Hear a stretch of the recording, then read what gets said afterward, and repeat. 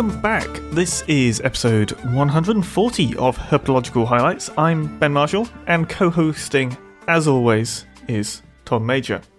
And, whoa, we've got a hefty complex paper for people this week. Don't sound too excited, Ben. Well, it's called a short report. They call it a short report, but the amount of information packed into this paper is kind of outrageous. Yeah, it was a pretty dense one. It was a good one. I liked it for various reasons, which we'll get into shortly, not least because it's kind of a little bit dinosaur-y, but not massively. It's got hints of dinosaurs. You know, yeah. Kind of reminds us why we got interested in these scaly beasts, at least for me, like the kind of dramatic and stark realization that if you wanted to research dinosaurs, you had to go digging holes and stuff, kind of led me on to more alive reptiles subsequently, which is where the interest in snakes was kind of born. But then a weird, like, shunning of all bird life. Yeah, well, because birds aren't nearly as cool as dinosaurs, are they? Let's be honest, mate. I mean, very occasionally you look at a bird and you think, oh, that is a little bit of a dinosaur-y sort of vibe. But by and large, they've really let the side down. And I'm probably enraging so many bird enthusiasts. Oh, and rightly so. Cool, birds are cool. But yeah, before we get into the episode, this episode is going to be a little bit late. Sorry about that. It's because I moved house, and the sort of host of, you know, trials and tribulations that go along with moving house. I've left Bangor. Logistical complications. So, yeah, lots of logistical complications and just other complications.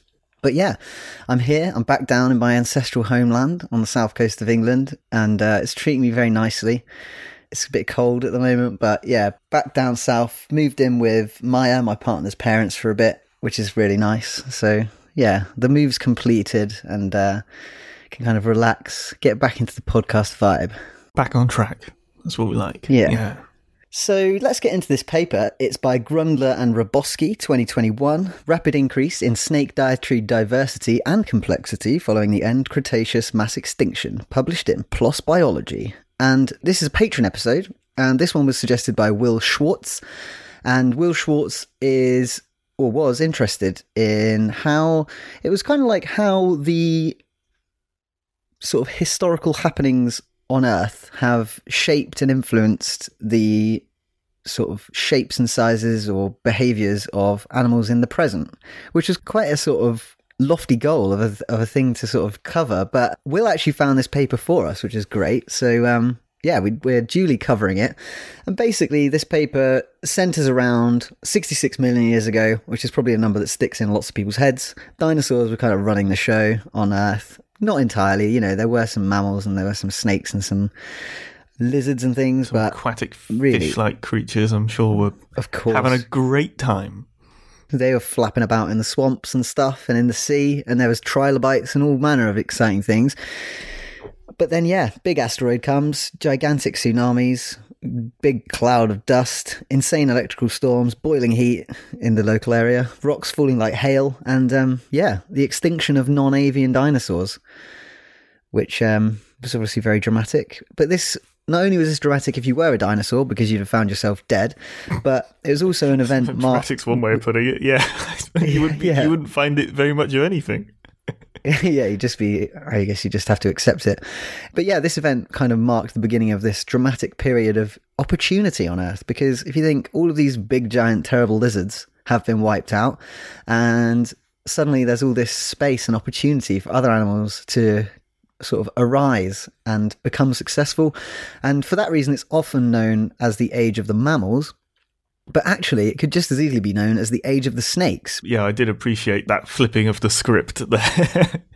I like that, yeah. They said that in the paper. I thought it was really cool. I was like, the age of snakes. And yeah, basically, like, during this period, there was all these kind of functional innovations in snakes that we already know about. You know, like, they began doing different kinds of prey subjugation, so different ways of hunting. Also, their skulls became more mobile and had more points of articulation and complex muscles. Yeah, the argument beforehand is that the previous snake looked more akin to a, what do you call them? Blind snake, Sicilian. Right? Oh, a blind snake. Yeah. I don't think it's decided that that's the likely sort of ancestral setup, but that's certainly the best suggestion right now, is that they were more akin to blind snakes. Yeah, they did seem to think there is like a common theory that the first snakes were blind snakes. And they've got quite different skull morphology to the vast majority of... I was going to say modern snakes, but that's a really poor use of the word modern, because we do have modern blind snakes, and they're, of course, as modern as any other snake. Yeah, but they are now. Yeah, they've survived. Yeah. This paper, what they did was... and also, we should mention that it's not like there weren't any snakes. They were also kind of diverse before. They were doing okay before the dinosaurs went extinct, but really it was like but they could after have been the dinosaurs went extinct. Yeah, they could have been doing better. All these dinosaurs taking up all this eco space. Yeah, but then once they died out, the snakes start popping off. And they gathered a data set on snake diets. So they had like close to, just over 34,000 species. No, there's not that many snakes. They had 34,000 natural history observations for 882 species. So if you've ever thought about writing a little note to a herpetological journal about a snake eating something that you've spotted, this is the kind of thing it can contribute to, which is really, really cool. Yeah. So a lot of that would have been citizen science and stuff. Yeah, shout out. I love these sorts of papers that pull together all this sort of natural history groundwork, and they do highlight it towards the end of the paper of just how valuable on the ground sort of, they look like small insignificant observations at the time, potentially, but once paired together and put into this framework, it's really, really crazily insightful. You said 800 and something species? Yeah, 882. Yeah, so there's still a huge number of snakes that didn't have adequate data to be included in this. Yeah, that's only like less than a quarter of all the snakes. So there's a long way to go. 4,000 species. Yeah, so they use that data set and they kind of implement like a big phylogeny study of the relationships of all these animals, and they try and piece together when and how evolving different strategies for eating came about in snakes. And so there's quite a few different things that they come out with. Principally, snakes first evolved 128 million years ago. That's old news. But they had this ancestral diet when they first arrived, and you said earlier they think that they were probably like blind snake type things. No, that is actually quite contentious, because some people say that actually blind snakes are probably like super derived now and they've actually evolved, changed loads, but other people say, they were blatantly blind snake style. So it's a bit of a mystery, but what we can be pretty sure of is that the first snakes ate mostly bugs, and that they were probably small and weak. And the bugs or the snakes or both? The snakes. Okay. They were weak. And then it was around 110 million years ago, some snakes began to eat lizards. And for millions of years after that, snakes mostly ate just either insects or lizards, and mostly it was insects. And then, post-asteroid, we see this rapid diversification of diet and associated form throughout what is called the Eocene period. And suddenly there's all this rapid diversification to eat all manner of exciting things. So you've got mammals appearing in the diet of snakes, frogs, tadpoles, and eggs, and even frog eggs, I imagine. The tastiest type of egg. It's not going to be mammal eggs, is it? Well, are marsupials within mammals? Isn't it echidna that has eggs and platypus? Yeah. Do those count as mammal eggs? Not? But they're marsupials. But is marsupial within mammal? Are they marsupials? Are you sure? I thought they were their own thing. Are they not like... Isn't echidna not like its own... We're making a horrible, horrible mistake here. It's a monotreme, so I don't think it's either. It's like... I'm fine with that. They get their own gang. So, most of these species, though, that are finding themselves eating different things, they're evolving from the snakes which had become lizard eaters, right? Because if you've got a tiny little pathetic mouth that's meant for eating bugs, it's not really a good jumping off point to become an animal which can eat. You have limited flexibility. Things. Yeah. So if you can only eat eusocial invertebrates like ants and termites, and even then you might have to just pop the heads off them. Yeah, pretty limited options in terms of lizard consumption from then on, yeah. Yeah, so their findings kind of highlight some other nice evolutionary tidbits. So basically, it is actually the case that say you have like a snake which is going around and it's just eating lizards, and then suddenly that, like even just a small group of them, decide, okay, there's some other prey that's available. It could be, I don't know, let's just use the example of birds. And so basically, if you have a small group of animals which have been eating lizards, but then subsequently start eating birds, that kind of kickstarts this evolutionary process where they start specializing to be more able to eat birds. So like we had that paper a couple of weeks ago, which was about the boas on the islands, and they essentially began eating birds, and then they subsequently became more and more specialized. Their heads changed shape. You know, they've got like teeth that are more pokey outy, so they can sort of like grip onto things more easily. They make the point that it's not like sort of, I think one of the things that people often think is that like generalist species are more likely to evolve into specialist species, because like you're a generalist, you can eat lots of different things, you're more likely to then find something you like and specialize. But actually they found here that basically snakes can go from being generalist to specialist and then back and forth over evolutionary time. So it's kind of like, we had a paper recently where there was, it was the evolution of the nose horns and things, wasn't it? On the and they were finding that in them, they could basically go from having a nose horn to sort of not having a nose horn and then back again through evolutionary time. And it was a pretty flexible trait. And they think the same is true for diet.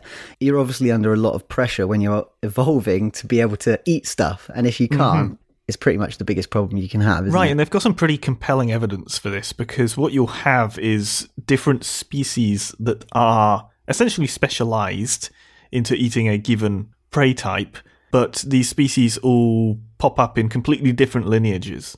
So we'll have some elapids that are sort of specialized going for fish, and there we go, they consume huge numbers of fish and that's what they go for. But you'll similarly get several different fish specialist species popping up in something like, they're not colubrids anyway, what are the natricines, like natrix, I think grass it's like snakes. Subfamily Natricinae. Yeah. They are colubrids, I think. Well, that's what everyone seems to say at the moment.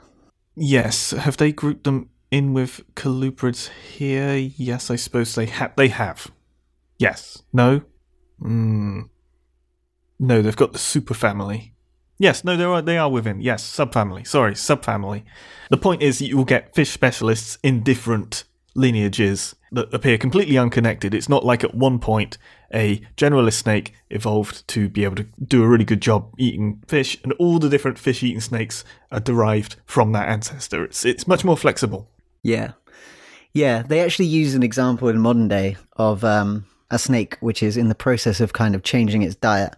And they use the example of a population of Galapagos snakes, Galapagos races they are, which is Pseudalsophis occidentalis. And these are the ones that were featured in the recent BBC documentary. You know, the chase down the young iguanas. Yeah, the ones that were like chaotically chasing down the young iguanas, accidentally eating each other, seemingly teaming up, but actually not teaming up. But maybe teaming up. But that species has only just recently, very recently, taken to intertidal foraging on coastal fish. So there's lots of populations of this snake, and there's only one that's known to do this. And they basically go down to the rock pools, slither about, go under all the rocks and in the nooks and crannies, and like dig fish out from underneath rock crevices. And this is a behavior which is like completely unknown from any other population of this snake, and there's no close relatives of this snake which do the same thing. And that kind of lends like actual real life support to this idea that changes in behavior can frequently bring about a change in the niche that the snake occupies, and then that can sort of kickstart this evolutionary diversity. And yeah, so that species, they are actually a generalist. On BBC Earth, they were hunting iguanas, but they usually eat like smaller lizards, insects, and hatchling birds. And they're pretty good. They'll eat introduced rats and mice, which is pretty sweet. But yeah, going back to the pathetic little worm eaters at the start. Well, not worm eaters or insect eaters, but it is actually something which appears to pop up a lot, evolutionarily speaking. Distantly related snakes seem to kind of keep repeatedly evolving to eat earthworms. And the authors of this paper aren't really sure like why they're doing this. They're not sure if it's because it's really easy. We talk about this a lot. Like, it's easy to get a tube inside another tube, right? Like, if you're a path snake, of least resistance sort of idea. Yeah, if you've got a solution that's going to be evolved, it's more likely to occur if it's easy to get there. Exactly. It's like just putting the tube in the tube. Worms make easy prey. They're also really abundant and easy to catch. Like, I don't know if you've ever tried to catch worms, but it's like quite easy. They don't really have any defense mechanisms except sort of flapping around that I know of. But yeah, the only problem with that is once you've evolved to eat worms, you can't really easily go back. So like I said earlier, you know, a lot of these snakes which are finding new novel diets and are sort of diversifying their niche in evolutionary timescales are snakes which were starting off having a big mouth because they were eating lizards. Well, once you go down, all the way down to having a tiny mouth that's only good for sucking up worms, it's really quite a specialized thing, and it's quite small. And the authors say that it might be that just once they've evolved to eat worms, they've kind of painted themselves into a bit of an evolutionary corner, and the only escape from there is extinction. I mean, so they have a very nice figure, which I like. It's a little bit tricky to get your head around, but basically it's showing the relative importance of different groups of prey in different snakes' diets. And essentially, what it's showing is there are certain specializations that once you reach a sort of level that you can consume those things, it pretty much precludes you from eating other prey. So there's some examples. Basically, there's this big lump where you've got like mammals, birds, lizards, other snakes are sort of relatively easy to eat. If you can eat one of those, you can probably eat another one. It's a lot more, the sort of relative importance is more balanced between snakes that are eating those, so they have that sort of flexibility. But if you start eating fish, if you start eating annelids, if you start eating mollusks, if you start eating, what is number 6? Okay, so they split insects and arachnids, I think. Basically, you get locked in and you have a lot less flexibility when it comes to dietary choices once worms. You've made that specialization. Yeah. Annelids are worms. Yes. Right? Yeah, that's interesting. Yeah. So that's the case for all of those different things. Like if you start eating small fiddly things, you're becoming specialized. Right. Is it the same for, do you say mollusks as well? Mollusks, yeah. So your slug-eating, snail-eating snakes, super specialized because of their like asymmetric jaws, I would assume. Yeah. Not that I know if they're included in this sample or not, but I certainly know that would be a nice example of something very specialized to a very specific prey type. And they certainly highlight the other sort of invertebrate stuff is to do with needing different venoms or needing to like overcome a particularly venomous prey like a centipede. You know, you don't go toe-to-toe with a centipede without knowing that you can deal with that centipede sort of thing. Yeah. The other cool thing this sort of showed up is the sort of transition from more easily consumed sort of aquatic prey into fish and stuff. Like there's a macro ecological sort of environmental thing going on too.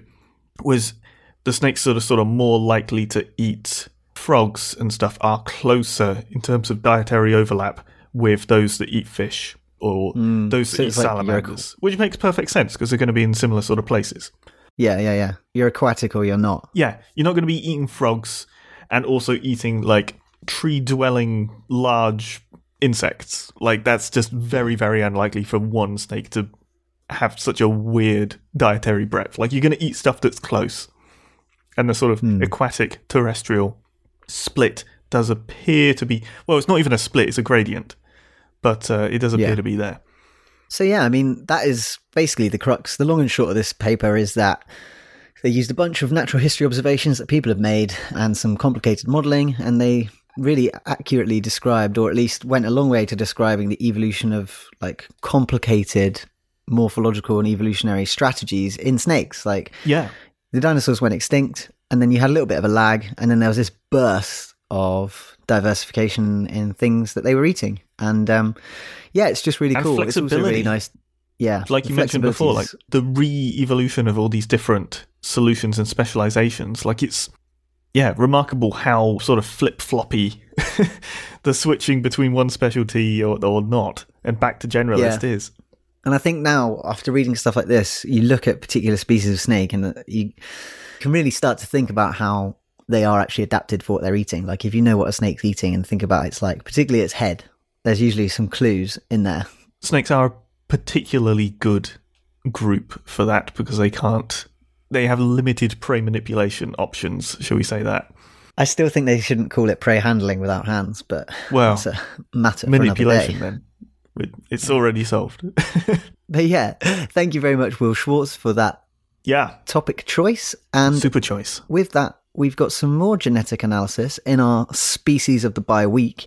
So this one is by Gute, Reyes Velasco, Cassie and Boissonneau, 2022, genetic and morphometric analyses of historical type specimens clarify the taxonomy of an Ethiopian Leptopellis gramineus species complex, published in Zookeys.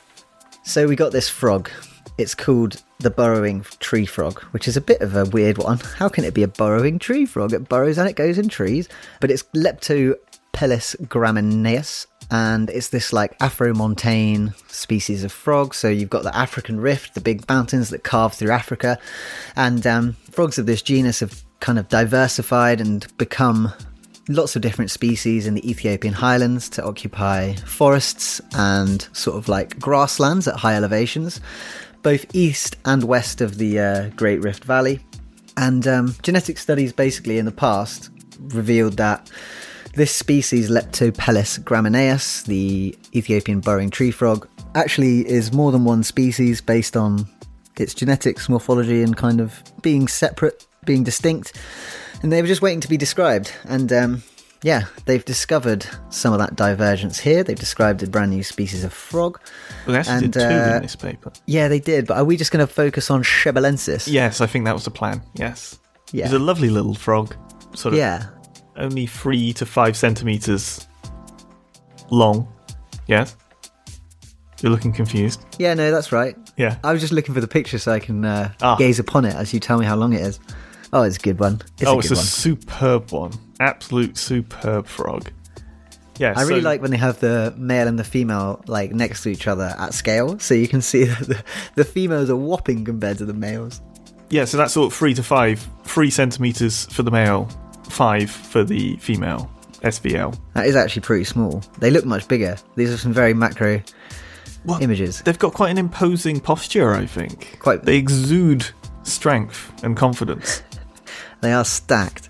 I like them. The females are sort of this like nice deep green. They're like a green bell pepper green.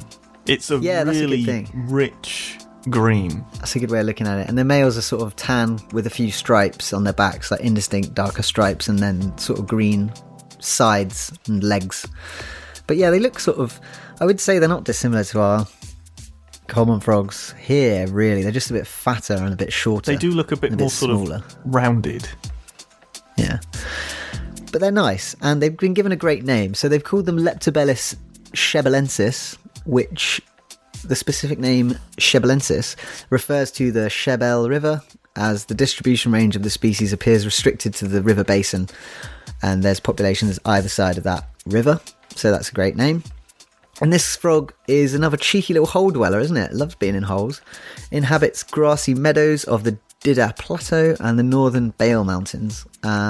Mid to high elevation, so actually pretty high, 2,500 to 3,300. So these things, they like it at altitude.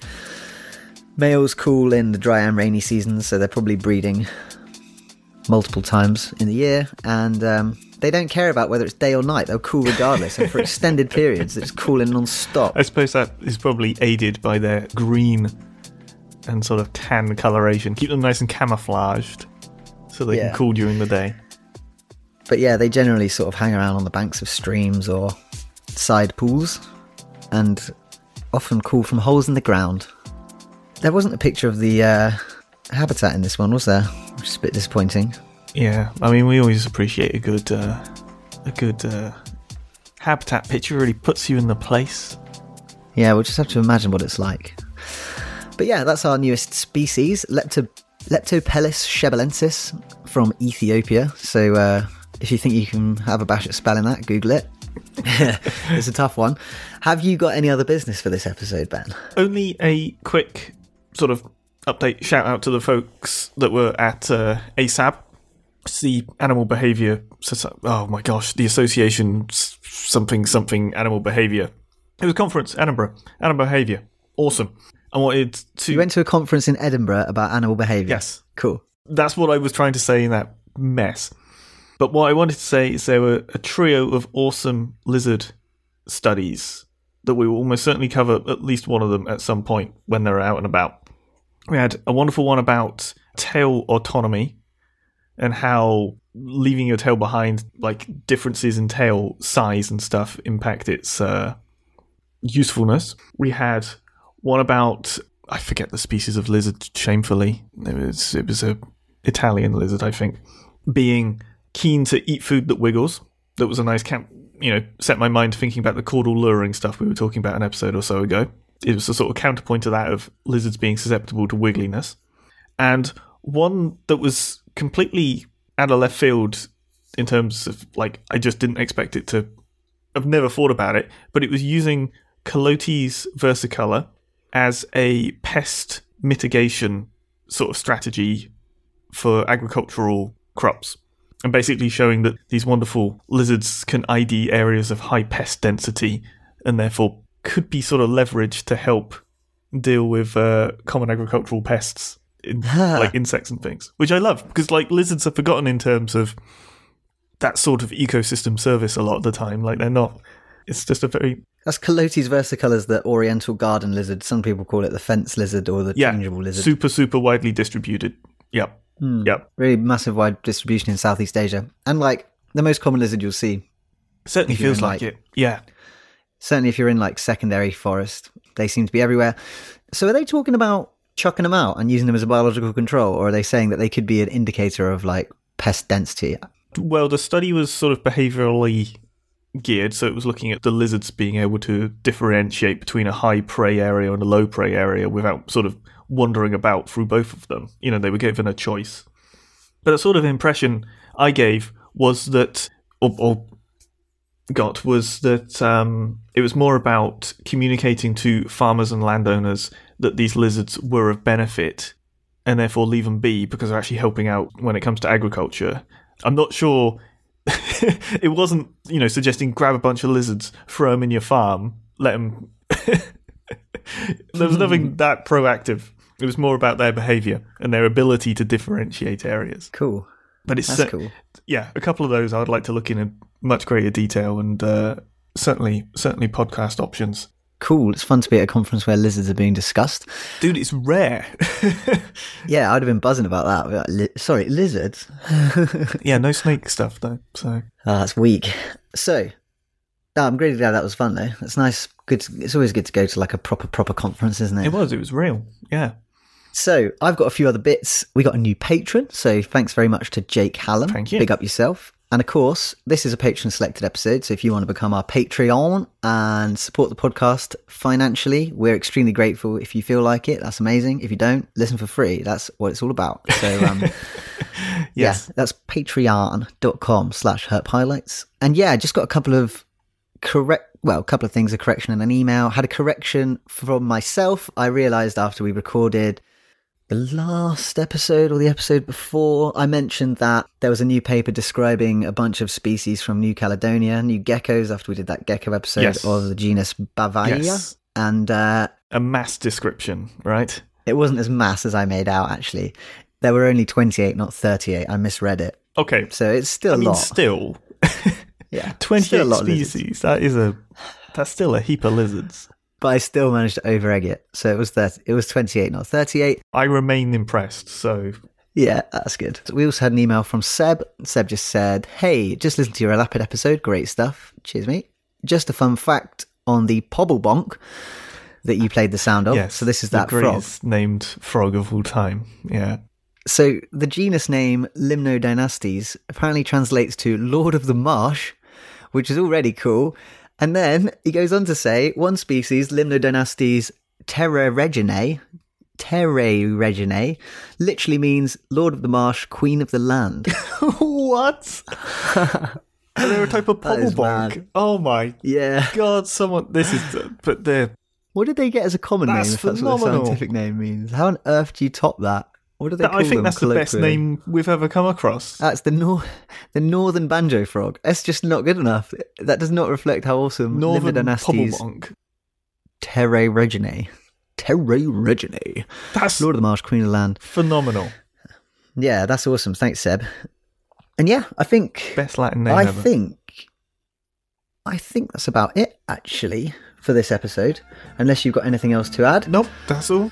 All right, great. So yeah, I think all there is to say is that we're all available on social media. Look us up, Herp Highlights, or you can find us personally. And yeah, thank you for listening. Thanks for listening.